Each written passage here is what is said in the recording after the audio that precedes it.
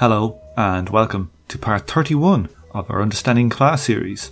Today is Wednesday the 13th of September 2023 and I'm your host, Tom O'Brien.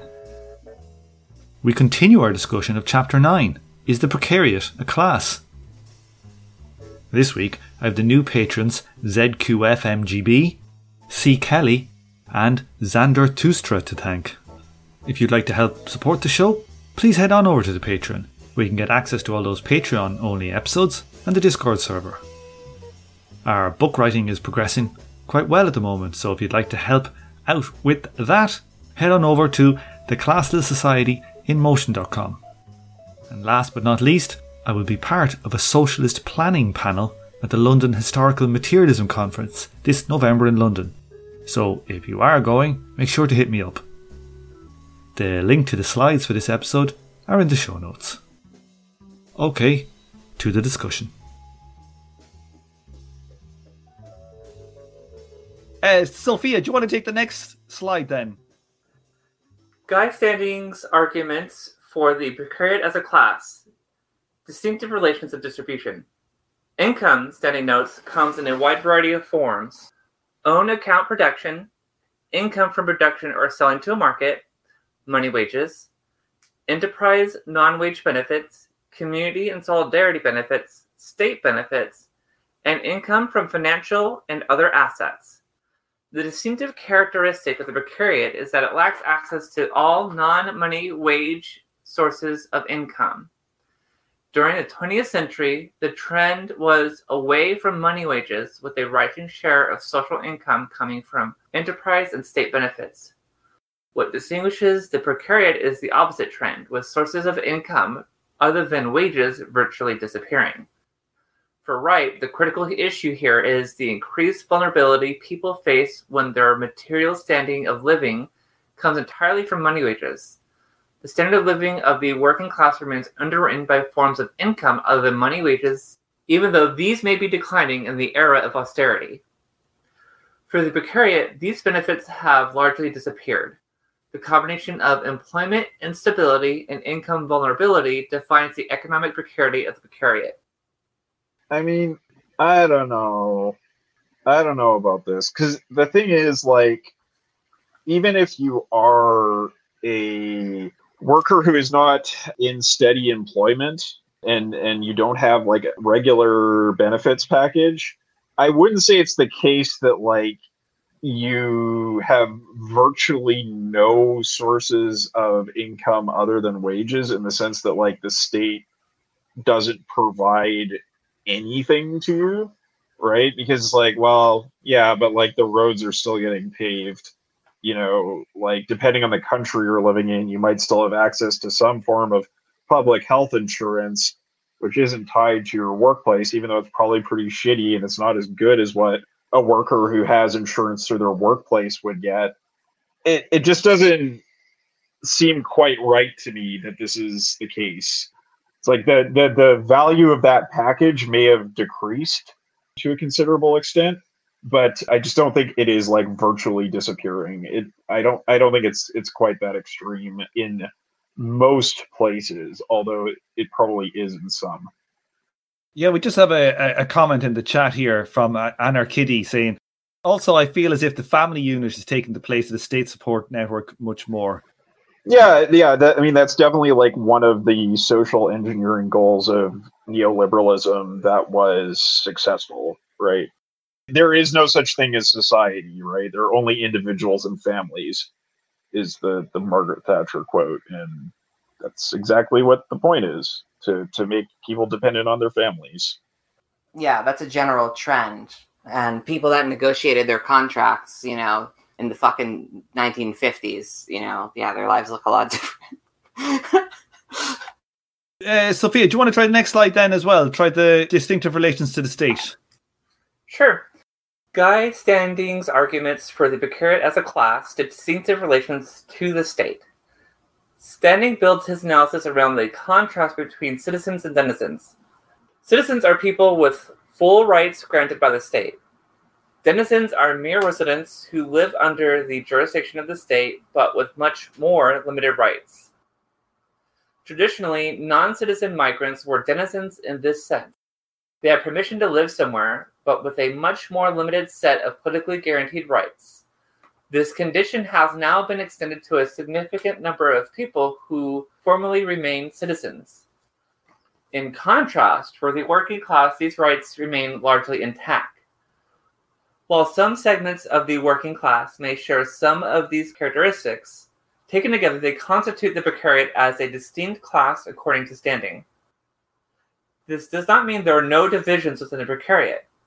In the second decade of the 21st century, Standing argues the precariat in the developed capitalist world is internally divided into three main subcategories.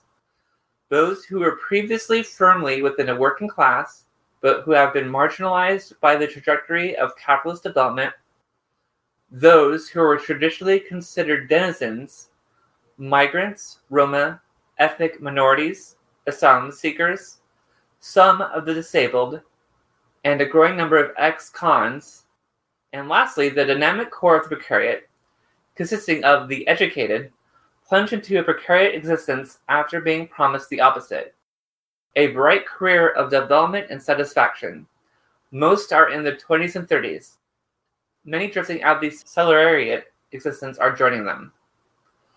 All three segments experience a deep sense of deprivation, but the focus of this is different in each case.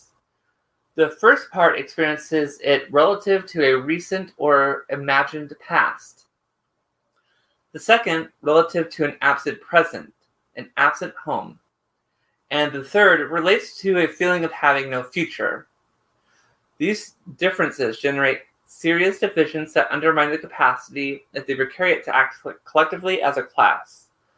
Standing thinks the precariat is divided to such an extent that one could describe it as a class at war with itself.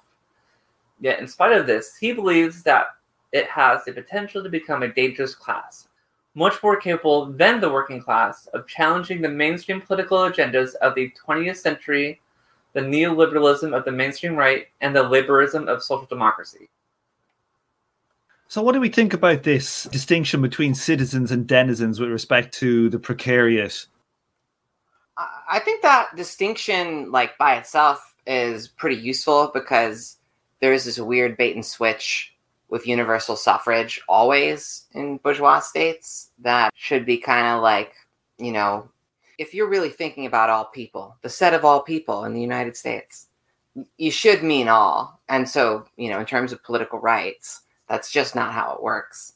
So I think it is like an important kind of distinction, but I guess I disagree with the whole point of bringing it up is that, like, I don't know that it has a lot to do with employment standing necessarily.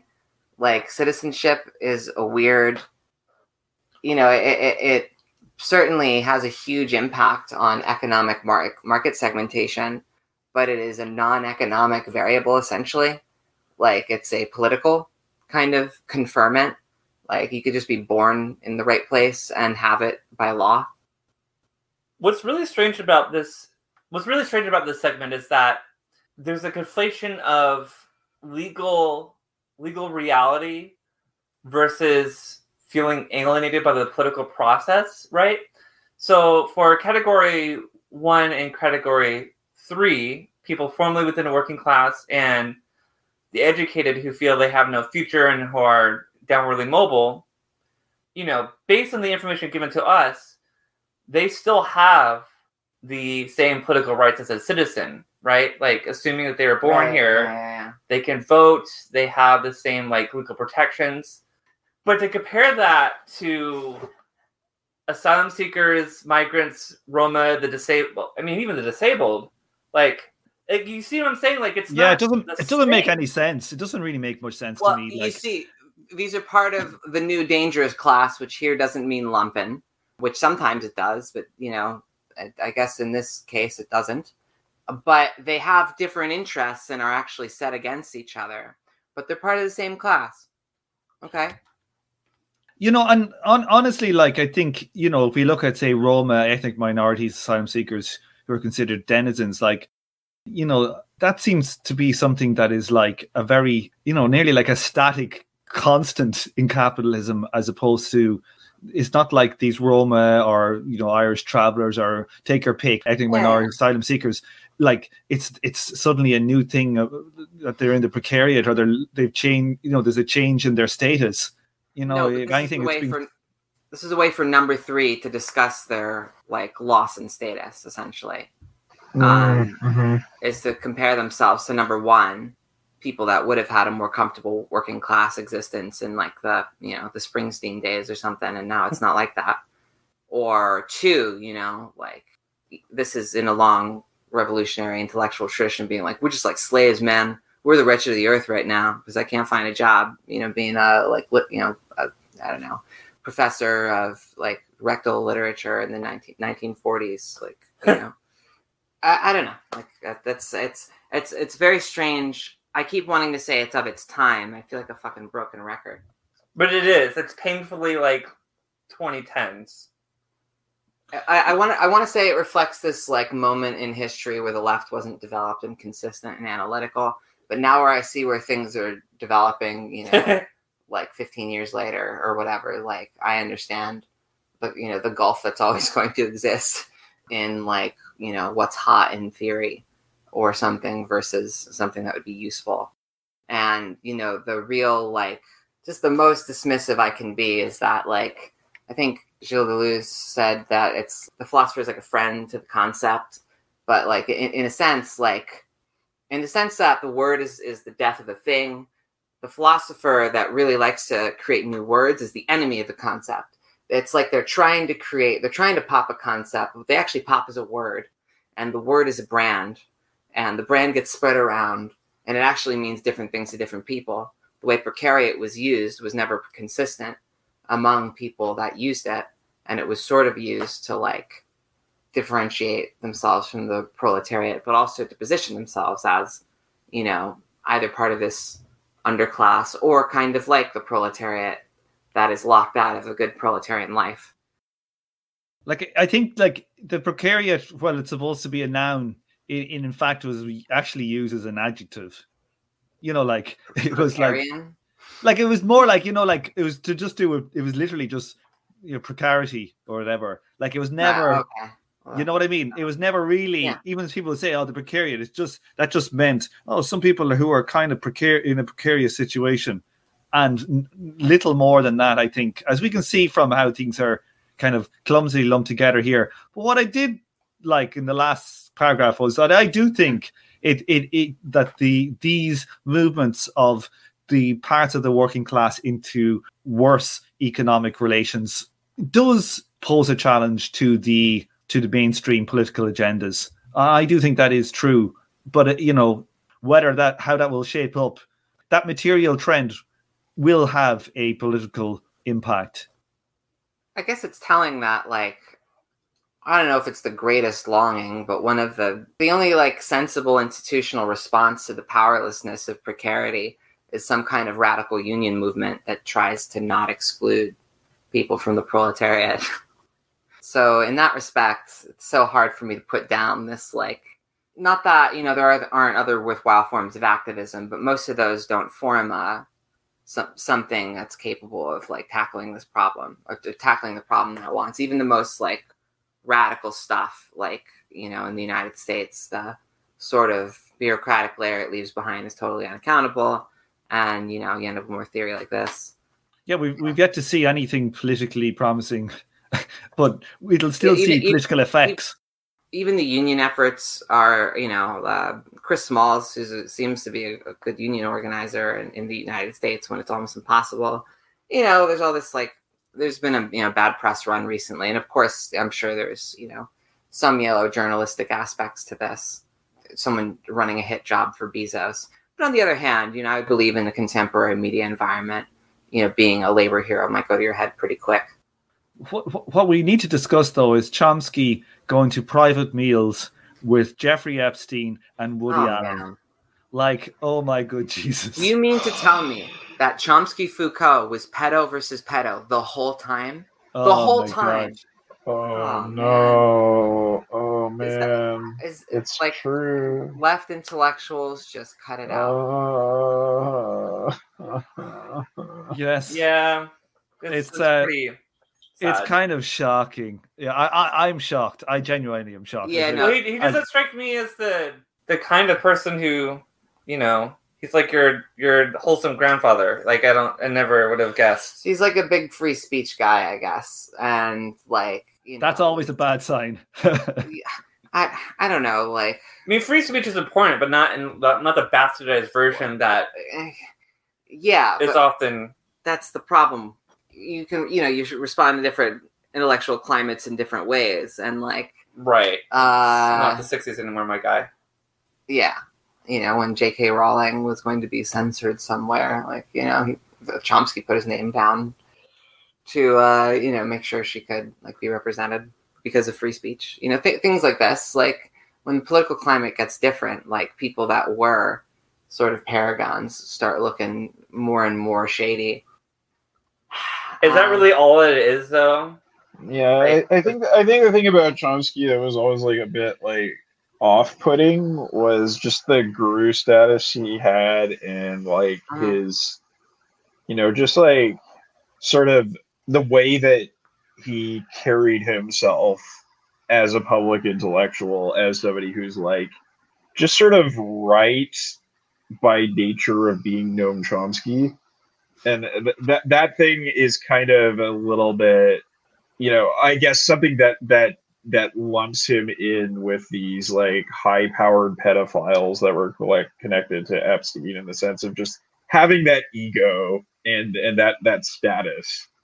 I mean, like at minimum, this guy was willing to pal around with Epstein after like an early conviction. When asked about it, he was basically like, well, he served his time. Like, seriously, like that's like the dumbest fucking line of all time. Like, I mean, would he make the same thing about hanging around a Klansman? If you didn't know, it would be one thing. Like, man, I don't know. I was just going to dinner with. But he's going to dinner like with Woody Allen. Woody yeah. What? No. This is the. Your whole point was to talk to these fucking freaks. Man, I used to be such a big Woody Allen fan. I mean, I watched every film. I knew every joke. I fucking loved Woody Allen. And it took a while for like it took me like a while. I watched like those documentaries, and then you're just like, oh, now I can't look at it. I can't see anything of it. Right. And it's like, but I don't know Woody Allen. I'm not actually, even when I was a fan, I wasn't friends with him. Yeah, somebody wasn't saying to me, do you want to come to visit Woody Allen? And I'd be like, even then when I was a big fan, I'd be like, oh, I don't know, like Woody's a bit of a, like, and Chomsky's like going there with a convicted pedo. I mean, like, oh my God, it's so bad. I just think it's fucking terrible. So, anyway, I think all this to say, like, left intellectual culture is not all right. And maybe, like, this has to do with why the precariat was a thing. Like, there's a vibe that it has, and it kind of lets intellectuals lump themselves in with, two groups of people that are frankly more marginal. Yeah, well, because the thing is, like, okay, so like, the folks, the people who are like these, download, like, what was the description in the previous slide there, Tom? Was these downwardly mobile, the so-called dynamic core of the precariat, plunged into a precariat existence after being promised the opposite, a bright career of development and satisfaction, 20s to 30s, drifting out of this, or many drifting out of this salariate existence or joining them. Like, that's like the IFC, like, target market. Like, that's not class. Yeah, like, yeah. And like this like group of people, it's like, okay, definitely was at this time, was I one of these people? Yeah, absolutely I was. Oh yeah. It's like, yeah, it sucked. It was awful. I'm still like, I'll never, compared to other generations of people, I'm never going to recover economically from the period of time that this is describing, right? Yeah. And, addition to being disabled and so on and so on. But like, it is, I still have generational wealth, Like, it's not a lot, but I do have it. And it's very, very, very, very different from Group 2, and to a large extent, Group 1 as well. And right there with you. That makes a big difference. No, I mean, that's just old school class stuff. That's just like normal property. You don't have to like be real fancy about it. And is like, okay, so is precariat another way to, you know, hide generational wealth? Like, I also have a little bit of generational wealth. It's like, you know, I'm like too. That's like, and if you really nose around the left, you're gonna find a lot of generational wealth. Just any like permanent subcultural like group is gonna have that. Like, it's just the way it is. The right's the same way. Yeah. Sometimes fancy new class analysis makes me wonder if they're just sort of laundering economic baggage in a way. Well, I think the thing is, like, okay, you know, honestly, it's clear in the wake of the 2007-8 crisis that people like us were politically radicalized by being thrown into a more precarious economic situation and seeing like the world structures around us that we were brought up to believe in, like, exposed as lies in ways that were very like tangible and material to us, right? But like, well, then what do we do? That doesn't make us a new class, really, right?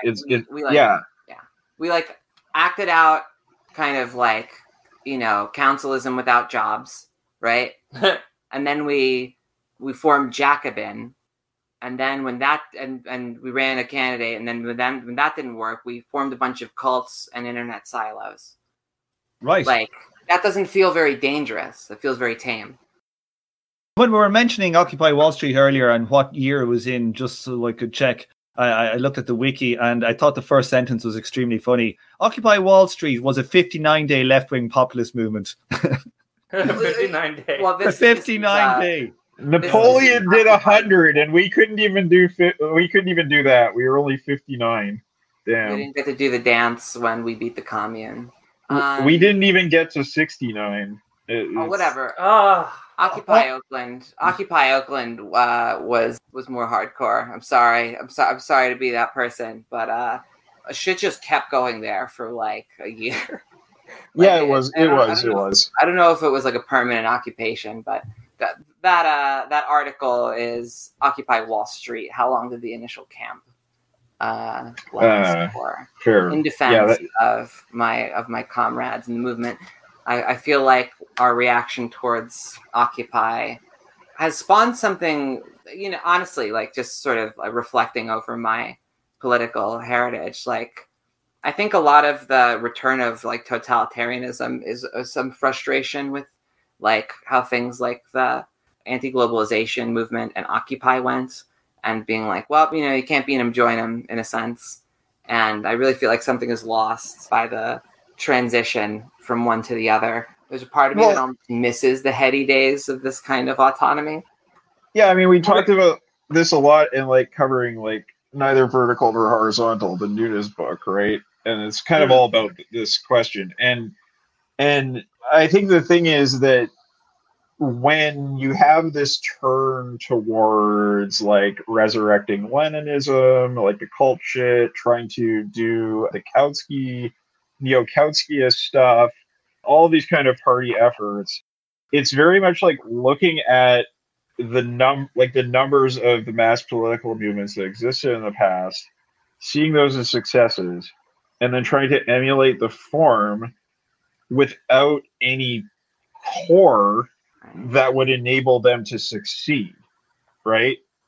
Like, it is very much like the fundamental sort of like mass base of a mass party did not exist, and these groups tried to sort of conjure it into existence as a like response to the failures of the anti-globalization movement, of the Occupy movement.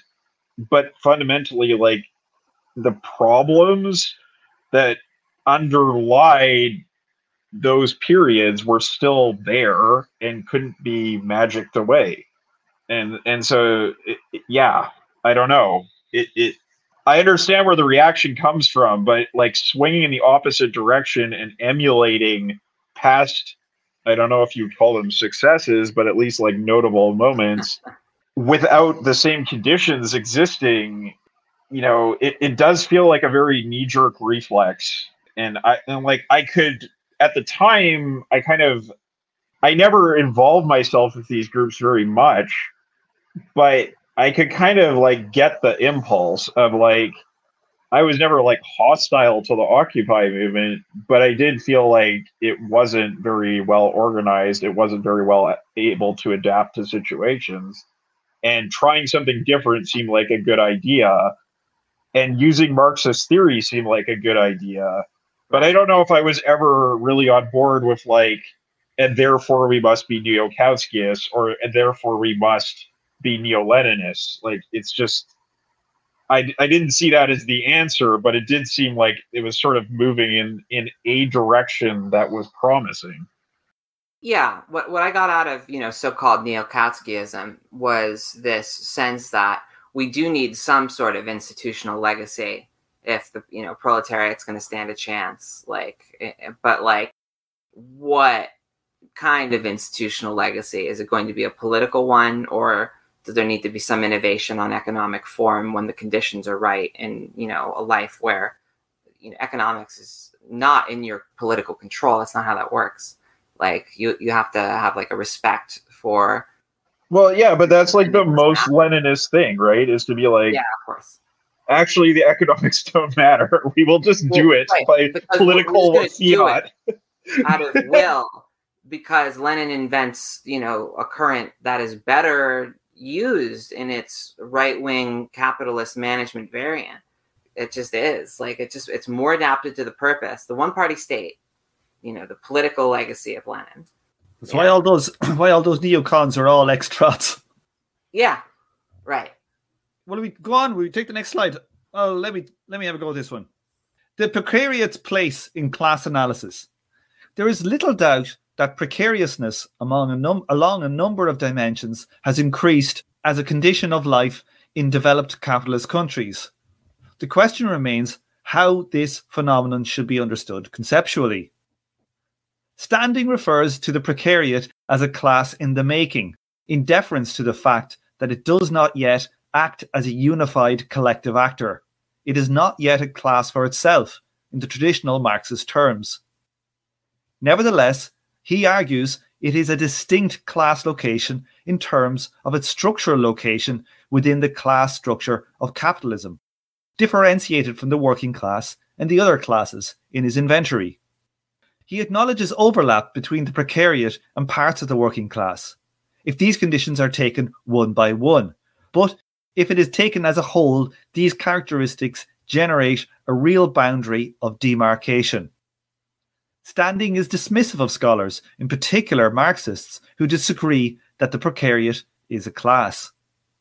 The question is whether or not sharing this set of socio-economic characteristics elaborated by Standing is sufficient to describe a social category as a class.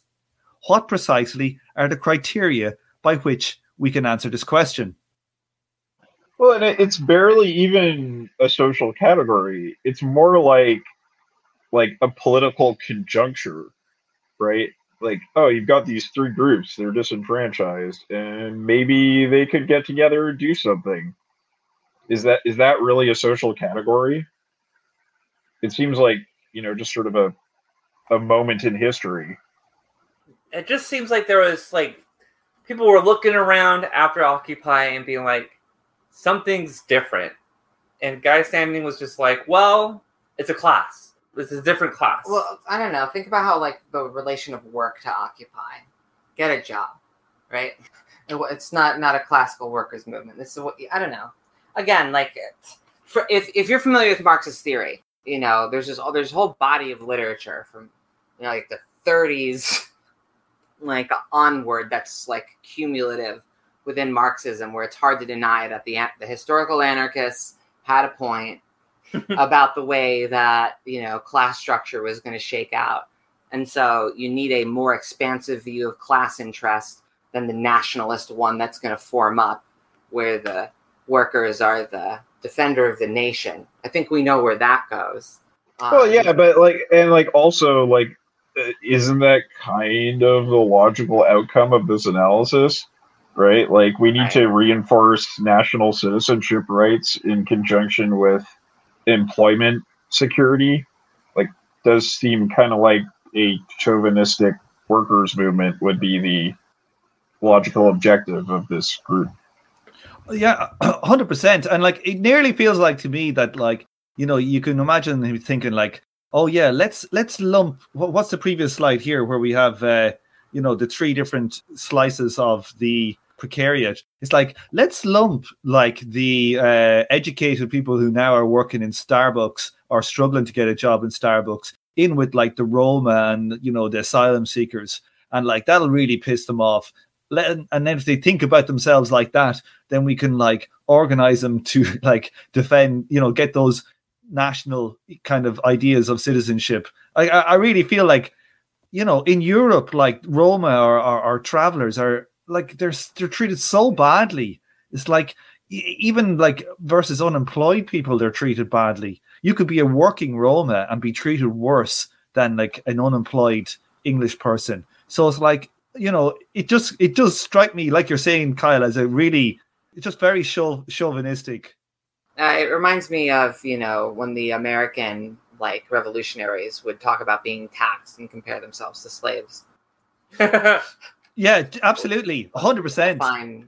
A fine like revolutionary tradition. Right. It's nearly like to associate like you with your PhD in like weird branch of philosophy who can't get a job, and like that you are put in contradistinction with the Roma person, that it's like going to be politically motivating to you. You know, it's nearly done as a shock, you know, therapy to those people. Mm-hmm. I mean, I don't know if it's supposed to be shock territory. I think it's supposed to resonate with their sense that they were promised the world and haven't been given the world, and therefore they've had something material taken from them, and that's not actually the case. They were just sort of like ideologically misled about how things were going to shake out. You know, the materiality of the situation is, you know, like extremely variable. One thing I will say is that a lot of the like Starbucks organizers are these kinds of people, but once they go to work at Starbucks, no matter how like cringe and mumblecore you might find their background, like unless we're going to be like hard Stalinists that, you know, class is assigned at birth and it's like genetic. Assigned prole at birth. Yeah, assigned prole at birth. I mean, that is how Stalinism works. Like your class origin was your like sort of class essence, and it was unchangeable, and it's biology, not hate. Like essentially. So once that person, you know, gives up on being a, you know, professor of 19th century rectal literature and decides just to serve coffee and, you know, do a podcast for the rest of their life, where are they on the class ladder? Like, is it relations of production or not? Because if you're a service worker, I think you're a proletarian. And especially if you start like unionizing in that position. And, you know, so unionizing does come from people who have like in, you know, like some of the union movements have been in like coffee shops and shit like that. The other place you see union movements are in these Amazon warehouses. That is in, you know, section 1 of the precariat, I suppose, to the extent that we're going to grant the premise that, you know, people working in a warehouse under precarious conditions, that they get like some benefits. Like if we can grant that this is like a type of some new thing instead of, you know, reshoring contemporary capitalist working conditions, then if we can get behind that, then we can say something like categories 1 and 3 have been so vanguards of unionization. Okay. And then in 2, you know, people that don't have like recognized national status and like ethnic minorities have like, I would say ethnic minorities excluding like the Roma, because the Roma don't really do nationalism because they don't want to lose their, you know, more clan tribal identities. So it doesn't really work for them. But there is a bunch of sort of ethnic nationalist movements like that are, you know, essentially trying to politically devolve their countries. there is sort of like a sense to what he's saying, in that these will be the active sectors, forgive me of the proletariat, right? Coming next. And, also like I said all that without even really mentioning George Floyd rebellion in the United States. Like, so there is like some sense that like these are the sectors that you're going to see like political activity from in an emancipatory capacity, and probably could be extended beyond that. It feels like this literature, this book is a harbinger of what's to come, but it's just so wrong in a sense. It's so off, but it's pointing towards something that's different about the shape that rebellion is going to take in the 21st century. It's not quite, in a developed capitalist world, it's not quite the same as like muscle guy with hammer in a factory. It is the barista organizing the union. It is the Amazon warehouse worker organizing the union. It is, ethnic and national minorities standing up to oppression and violence. No. Not even necessarily just in the economic sphere, but just in general. Yeah. It's the pieces are all there. Guy Standing is just not putting them together correctly. He is pointing to some sectors that are going to pop off. And I mean, if you're looking on the right, sector 1, we used to be a proper country, kind of people like that, they're not all petty bourgeois, like shopkeepers or something. Some of them are people that would have been working class, like people that would have, probably, voted Labor, but ended up voting Tory, that kind of thing.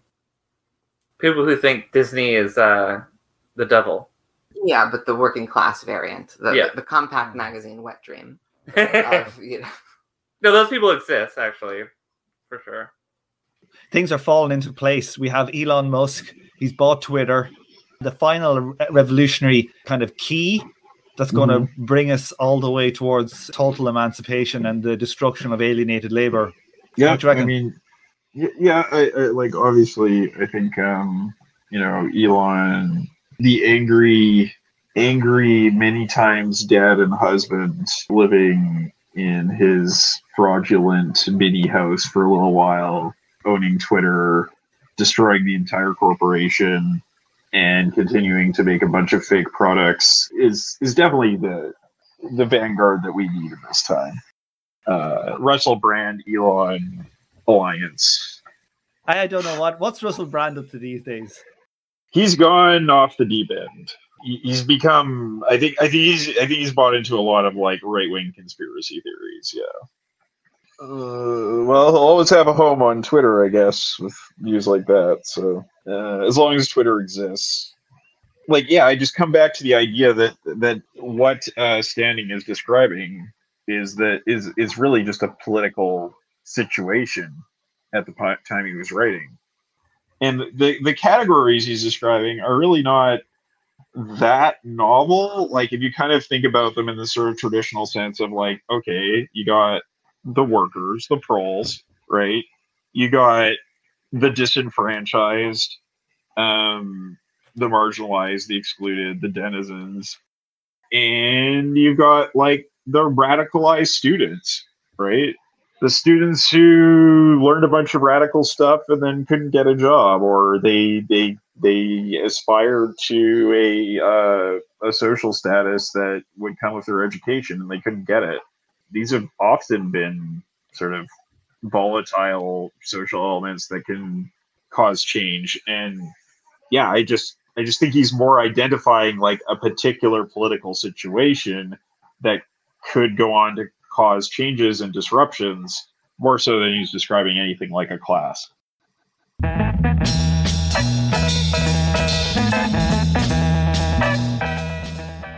What is the story with the Eurovision? It's basically like the Imperial Vision, it should be called. Australia are in the fucking Eurovision. It's basically just for white countries. Yeah, I mean, just look at them. Yeah. Israel is in it. Israel's not in Europe. Israel and Australia. Are New Zealand in it? Like New Zealand, I don't think rates high enough to be in Eurovision, but they have like a sort of proxy interest in Australia's bid. Let's have a look. Like, is Armenia in Europe? I suppose it is in Europe. Some of these are. It's hard to tell what's Europe and what's like what is Asia, really. Europe is a social construct. Right. They try and say it's like the Ural Mountains, but it's fucking arbitrary. But like, there's a North African country in it as well. Weird. It's really strange. I don't know how they do it. Huh. Morocco was in it. Only once in 1980, and then they got kicked out. Fuck's sake. Wow. Other countries, Algeria are eligible. Egypt is eligible, but have never done so. Jordan, Lebanon, Libya, Tunisia, and the Vatican City are eligible.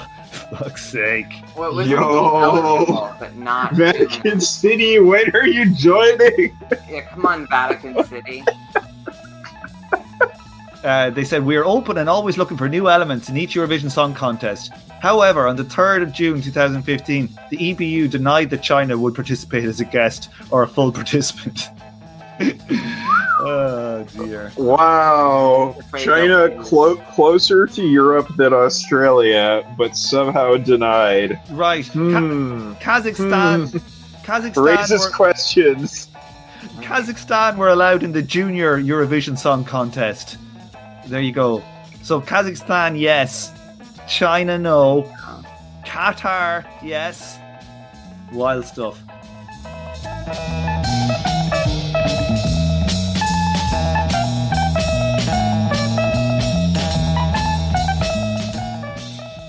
If you'd like to help fund the book that Donald and myself are writing about communist economic planning, please head over to the website, the Classless Society in Motion.com, where you can donate to our fund to help us get this book out in a finite time. Everybody who donates will get a signed copy of the book when it's released. So head on over there today and help us with this really important project.